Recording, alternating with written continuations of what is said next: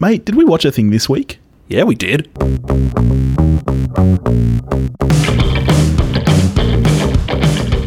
We're back. It's another week. It is. That means there's another episode.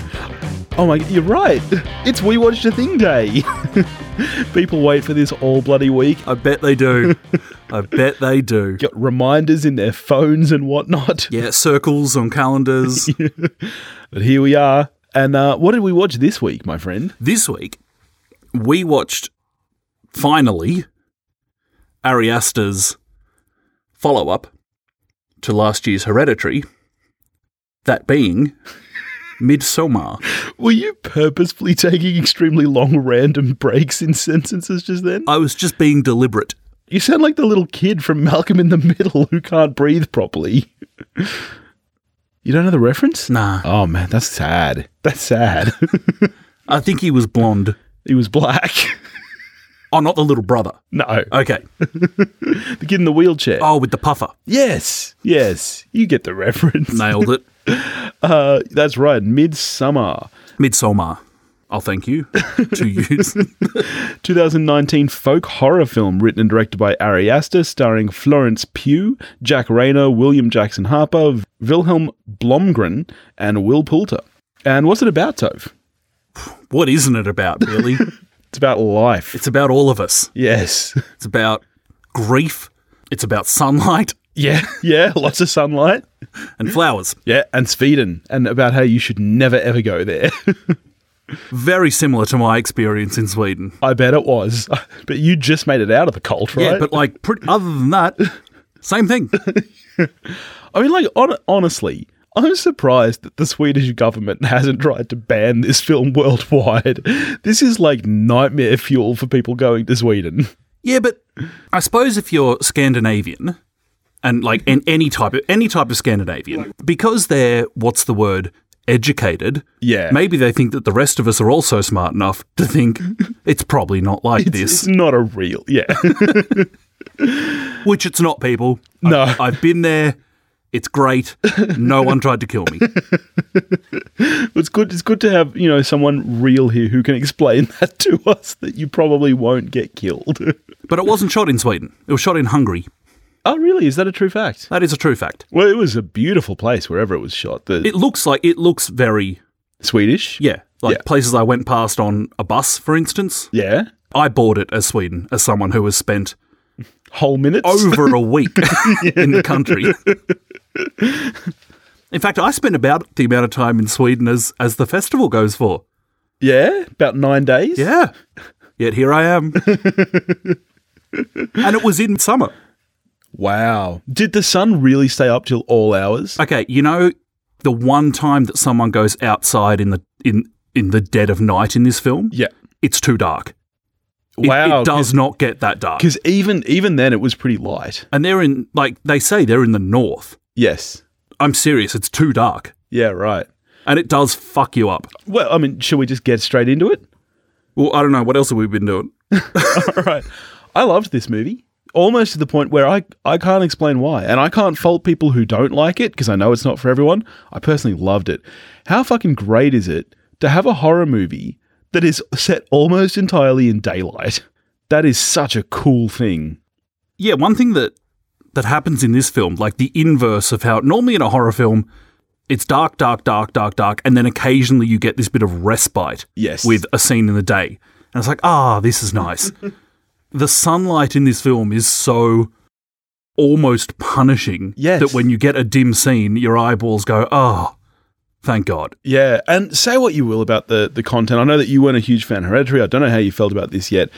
Ari Aster is a fucking good filmmaker. The editing in this film is superb. When you're talking about, the punishing sunlight, virtually every time it does go dark in this film, it's like a snap cut. It's usually like the exact same shot cutting from day to night, and it is just so brilliant the way that happens. The editing and the cinematography in this film is next level shit. Something I didn't realise this until I was reading something just this morning. There is no shot of the sun in the film, which is weird.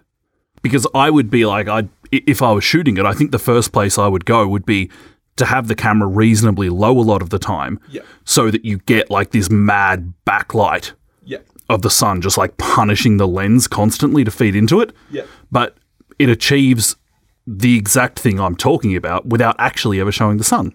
Which is, I think, actually quite amazing. It really is. The entire way this film is shot is brilliant. From the technical standpoint, you get some really, really interesting shots. Like, for example, when they're first driving into the town and you have that shot which flips upside down on the car, and then that continues through the next sequence of shots are all looking at this car from the wrong way up.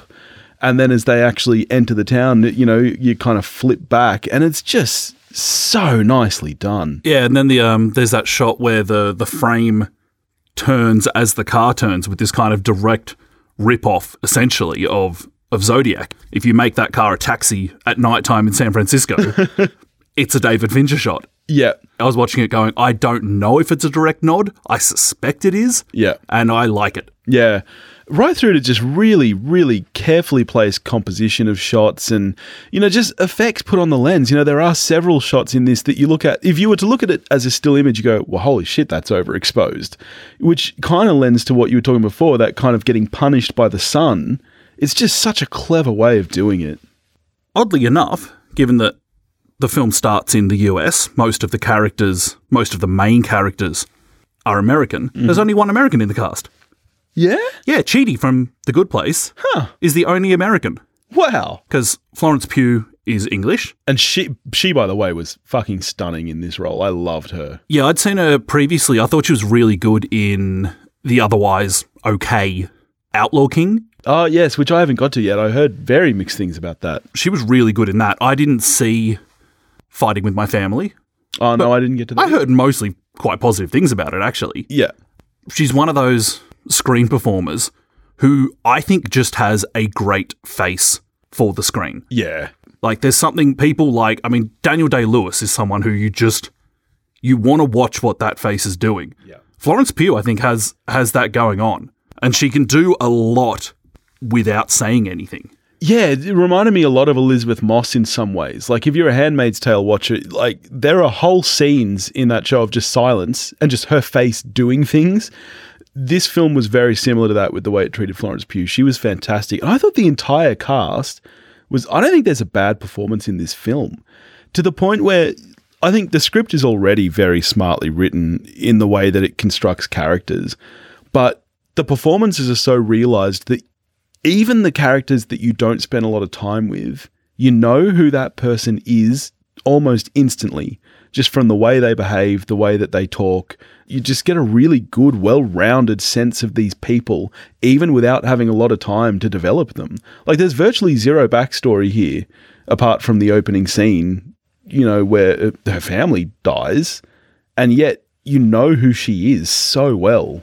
There's things that some of the main characters do that I just think are so great and so real, like Florence Pugh's character, Danny, constantly apologising when she's done nothing wrong. Yeah. And just the sheer emotional retardation of Christian. Yeah.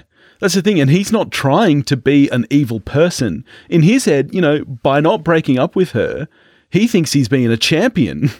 And you've seen this play out in relationships a million times. That kind of person who is always apologising for other people's mistakes.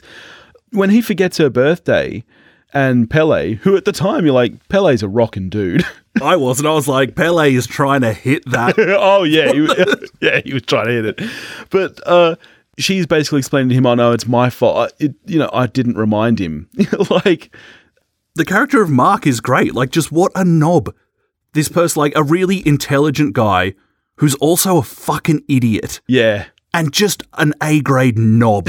And just, like, every scene with that, he's another person who's like, yeah, I know this guy. Yeah. I absolutely know this guy. Yeah. He was played by... Did you recognise Mark? I didn't recognise virtually any of the cast. I couldn't place it. I had to look it up after. He was Eustace in the latest Voyage of the Dawn Treader. Jeez, that's going back. Where he's like, Eustace is mostly just a little pain in the ass shit. Yeah. And I was like, yep. Yep. Sorry for this actor, but have you seen Jack Rayner in a lot of things? He was so familiar to me, but I couldn't place him. I've seen him be really quite good. Like, I thought he was really good. I don't know if you saw it, a reasonably recent Macbeth with Michael Fassbender and Marion Cotillard. He was really good in it. He was also, though, in Transformers. He's got that look about him, doesn't he? Age of Extinction, and like he's as good in it as the film. Just a shit show. But apparently, I haven't checked this out. Apparently, following him on Instagram is really worthwhile because he's just a massive film nerd. Yeah, right. And just endlessly talks about a bunch of really interesting shit. It was he that said that Christian should run out naked. In the script, he was meant to have a robe on. Right. And Jack Rayner was like, if roles were reversed, she'd be naked. Yeah. This guy should be completely exposed and vulnerable. There's the robe. I'm running out of my birthday suit. Yeah, cool. Well, see, and that was another great scene because, you know, you feel that vulnerability. He's drugged. He doesn't know what's going on. He's just, you know, he's feeling guilty for her. And then he just runs out completely naked. That was great. It captures quite well something that I found in my, once again, more than a week in Sweden. Yeah. That can be something that can be kind of unnerving if you're not used to it, is that Swedish people, for the most part, incredibly nice, incredibly welcoming, but are also more direct than we are. Yep. So sometimes you'll be talking to someone who's, you know, having a really nice conversation, and then they might say something that if we were saying it, we would kind of talk around it, but they just say it to you. Yeah, right. And I was like, whoa, okay, that happened. And that happens a couple of times in the film. And I was like, that's good writing. Yeah. How many people would it occur to actually try and to capture that trait? Even the way that the film cleverly kind of switches between Swedish and English and its decision on when to subtitle things and when not to. Just the way the film is constructed and written is so clever. And I felt similar to this as I did about Hereditary, where they're strange movies.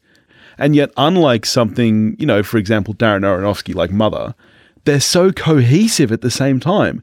They follow a very clear story, and they're not hard to understand and to follow, but they're just beautifully weird. Yeah, except for Hereditary, which was bog average. So you liked this a lot better then? Absolutely. That's interesting. I walked out of the movie going, I bet Topher hated that. And I don't know why. I couldn't have put my finger on why. I just had a feeling that you were going to hate it. Similar to that film, though, the escalation in the final act is pretty next level. Like, I would describe both this and Hereditary as quite quiet horrors. Midsommar, for the most part, is a very quiet film. Then you get to that final 15 to 20 minutes and you're like, holy shit. Did you have the same experience? I don't think I really had the holy shit experience because there's so much, like a lot of the film, there's a lot of dramatic irony in it. Yeah. Whether it's with the artwork around or things that one character said that someone thinks is a joke and we, the audience, are going, that's not a joke. Oh. Some people are going to fucking die. Yes, and when he's explaining the life cycles and she says, what happens when you hit 72? And he says, he just, you know, does the fingers across the neck. You instantly go, oh yeah, I know where this is going. Yeah, so I was just waiting for it. That's true. There's not many twists or surprises in this film, I don't think. You're never on the edge of your seat going, what is going to happen? I do feel like a lot of it is spelled out quite early on. And I don't think that's a bad thing. That's one of those things, that can be good, that can be bad. It's all down to whether it's done well or not. Yeah. And with things like the artwork and in this film that means that you know more than the characters do. Yes. If it's done well, great. Yeah. I mean, for example, the suicide of the 72-year-olds, the fact that you know that's coming, all that does is help you build tension.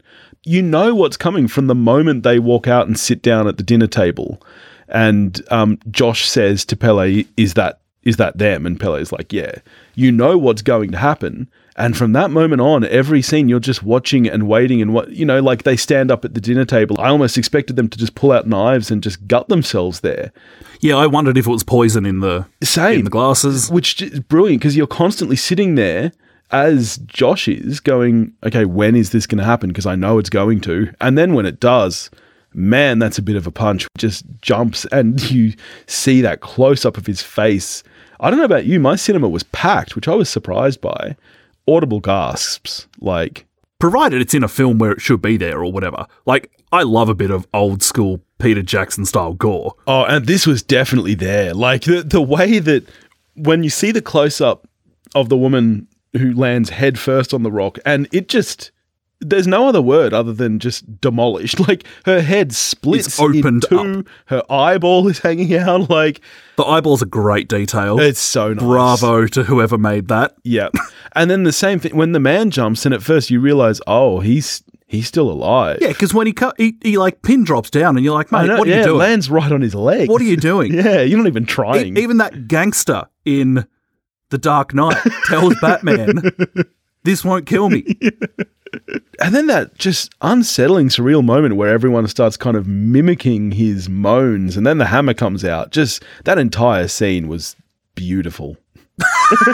Like, honest, I know it's a strange word to describe something so ultra-violent, but this film, I feel the same way about this film that I suspect you feel about 2001: A Space Odyssey. I could put this film on just for the art of it, and I don't... Like, the story is one thing, and as we said, a lot of stuff is foreshadowed, but just the construction of the film, the way it's put together, is art. I've never felt so grown up as when I saw this film. I felt so grown up. Like, I've had kids, I've been married. I felt more grown up going to see this movie than I did on my wedding day or anything. Let me set the scene. I was by myself, so I wasn't even trying to impress anyone. Oh, I thought you were doing date night. Oh, no, yeah, no. The wife did not want to see it. Decided that she backed out. She didn't need this film in her life. Yeah. So, but even without her, there I am in my Argyle sweater. I don't even know what that means. Going to see an art house film. And you know what? There I am sitting, no popcorn, no large Coke. I had some sashimi and a bottle of water. Wait, you took sashimi into the cinema? Yeah. That's weird. No, it was good. It was great. That's weird. It stopped me from getting popcorn or anything. That's a meal that you sit down and eat. No, you can eat that out of a tray. You're done messed up. You've never had takeaway sashimi? Yeah, but while I'm eating it, that's what I'm doing. I'm dedicating myself to the eating of the sashimi. Yeah, I ate during the trailers. It's not like I ate during the film. Nah, I'm not there. I'm not there with you. Well, see, because I was running late, so I went downstairs to the sushi train, and it's awesome. They let you just take a container to the train and just grab what you want. Oh, the one near the ATM? Yeah. But I felt so grown up. No popcorn, no giant Coke, just sashimi, bottle of water, Argyle sweater, watching an art house film. It was cool, man. I want to do it more often. I want this to be my life. You want to not have a family so often. We spoke about how a lot of it is kind of foreshadowed and you see what's coming. Did you see the end? If someone had paused the movie after 90 minutes and said, what do you think will happen? I think I'd have been reasonably close. Yeah? There are a lot of surprises in that final 20 minutes. Like, everyone dies. Check. Everyone dies except for her. Okay, yeah. Saw that coming. I did not see it coming that it would be on her to basically kill Christian, which is a very nice touch. And I think the real moral of this story is be careful who you go to Sweden with. Don't invite a girl you're not that interested in. Did you like that, though, the wheeling out of... I did. Yeah. You were on board with it? Oh, yeah. What about him getting stuffed in the bear? That was fun. That was great because I'd wondered what the bear was going to do. Because obviously the bear is foreshadowed in the very first scene. In her apartment. In her apartment. That beautiful artwork, which I immediately started going, where can I get that piece of art? And then there's actually a lot of humour in the film, given how dark it is. It's just the bear. It's just a bear. Like, that was really cool. I thought the bear might pop up again earlier than it did when Good Place goes and is taking photos of the book. Yeah. I was like, oh, fuck, I wonder if the bear's in there. Yeah. And then actually when Christian finds the guy from London. Oh, yeah. I was like kind of butterfly. Yeah, I was like, oh, shit, I bet that's where the bear lives.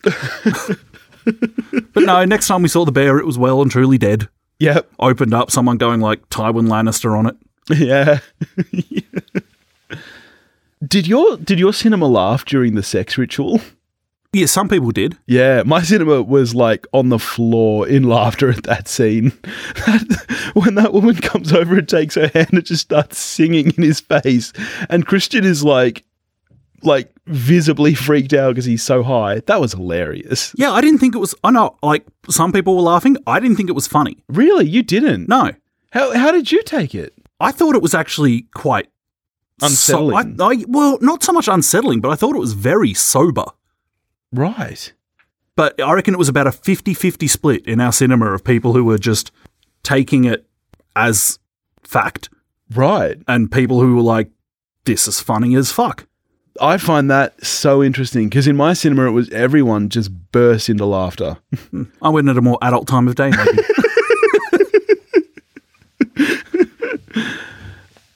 Off topic, do you want this pie I made you? Pretty good. That was messed up. Yep. And then even more messed up was then when you noticed that his drink was a bit redder than everybody else's. Yeah, you don't need that. It's not what you want. Not on holidays. It's not what you want. Not on holidays. Oh, yeah, that was pretty horrifying. Yeah. Yeah, you don't need that. And also that they just drugged him up anyway. You didn't need to cast a love spell. Yeah, I did think that. Yeah, because it's not like the love spell didn't work. He I just didn't got get that drugged up. Yeah, I didn't get that impression that he didn't walk into that room. Oh no, full of lust and needing to do it. Oh god, no, he was very reluctant. I got the same vibe, which is why it was like, well, did we need the love spell? More just typical, like just all typical base level male behavior just gets channeled through these people. Like, look, I'm not that into it, but I'm not going to say no. She's already undressed. I'm not going to tell her to put her clothes on. I love the fact that Christian and Danny barely touch each other throughout the entire film. Yeah. Their relationship is so well done. Yeah, I was reading that Ari Aster originally, when he pitched this film, it was like just a straightforward slasher movie, which, I mean, they use the word straightforward. I doubt that because it's Ari Aster and that's just not what he does. But then after going through a breakup, he decided to make a deteriorating relationship the kind of, linchpin of the film.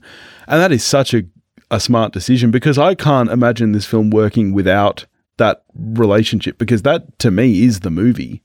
And yeah, I agree. The way that it's presented to you, you understand both of these characters. And at times, you feel kind of bad for both of them. Like, he's not a good person.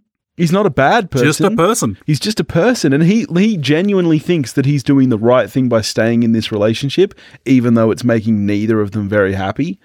And like, who hasn't seen that happen in real life? I just thought it was so clever. Another thing I really loved about the film was the score. Oh, score's fantastic. It was like, and speaking of the, the juxtaposition of the editing and everything, the very opening scene where you have that kind of orchestral singing and you cut to that harsh ring of the telephone and it just completely takes you out of Sweden and into, her hectic life where things are about to go bad. It's just so well done. But the score itself, it reminded me a little bit of the score to The Favourite, which was at times quite traditional and then other times very droney and... I think I thought of The Shining more than anything. Yeah. Those occasional kind of hard... Shrill. Yeah, exactly. So would you describe this as a horror film? I suppose if let's say I owned a video shop and that video shops were still a thing. Yeah. And I got this movie in and I needed to place it in one of the shelves with a category on it. I know, you've only got like 8 of them. I suppose it's going in horror. Yeah. It's like there's always those movies that don't fit anywhere. Like I remember when I worked at the video shop and, for example, things like Eternal Sunshine would go in comedy and you're like, well, that isn't really right, but where else is it going? In the Billy Cries section, which of course is 90% of the shop. I do cry at a lot of movies. So it sounds like we were both super positive on this. How are you scoring it? So I only saw this yesterday. I don't know if I've totally made up my mind because as the person, like when the credits rolled, as the person directly behind me said to their friend, that was a lot. It is a lot in a good way.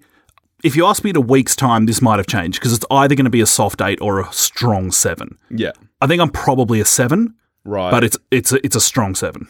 This is a hard 9 for me.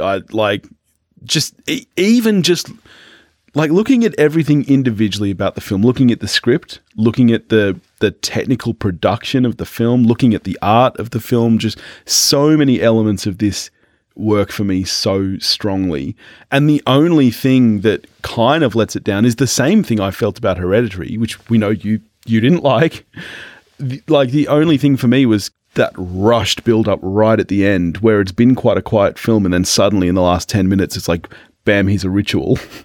Well, I think the director's cut is going to be released when it comes out for home ownership, and I think it's like 3.5 hours. See, and I think I would prefer that version. Yeah, because I'm all for, I like my short films. I was totally fine with the length of this and could have done with even more because just the way that it puts you in that place and the way that you believe the characters, I just thought it was so well done. You do love a short film until we watch a film that's 90 minutes and you're like, oh, I could have done with more. I just didn't have a lot of time, mate. What are we getting to next week, buddy? Next week, again, we're catching up on the Northern Hemisphere. We get Tarantino's latest effort. About time. God, finally we're getting Once Upon a Time in Hollywood. I'm very keen for this. And that one will be a date night because my wife is very keen for that as well. Oh, good stuff. Probably because of, Pitt and Leo. I mean, she doesn't have much to look at home. Then the lights come up and she turns to her right and goes, what a disappointment you are. That'll be good. In the meantime, if you want to get in touch with us, you can do that at wewatchedathing.com or wewatchedathing@gmail.com. You can find us on Facebook, Instagram, and Twitter, all under the handle @wewatchedathing. If you want to help support the show, you can do that at patreon.com/wewatchedathing, and we'll catch you next week. Go watch a movie.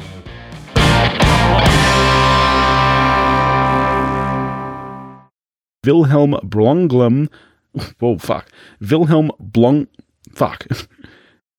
Any publicity is good publicity. Dirt. No, I'll edit that bit out. I feel like that should go somewhere else. Yeah, I know. I thought you were going to say something. Yeah. And you stopped. I thought I had something. Come on, buddy.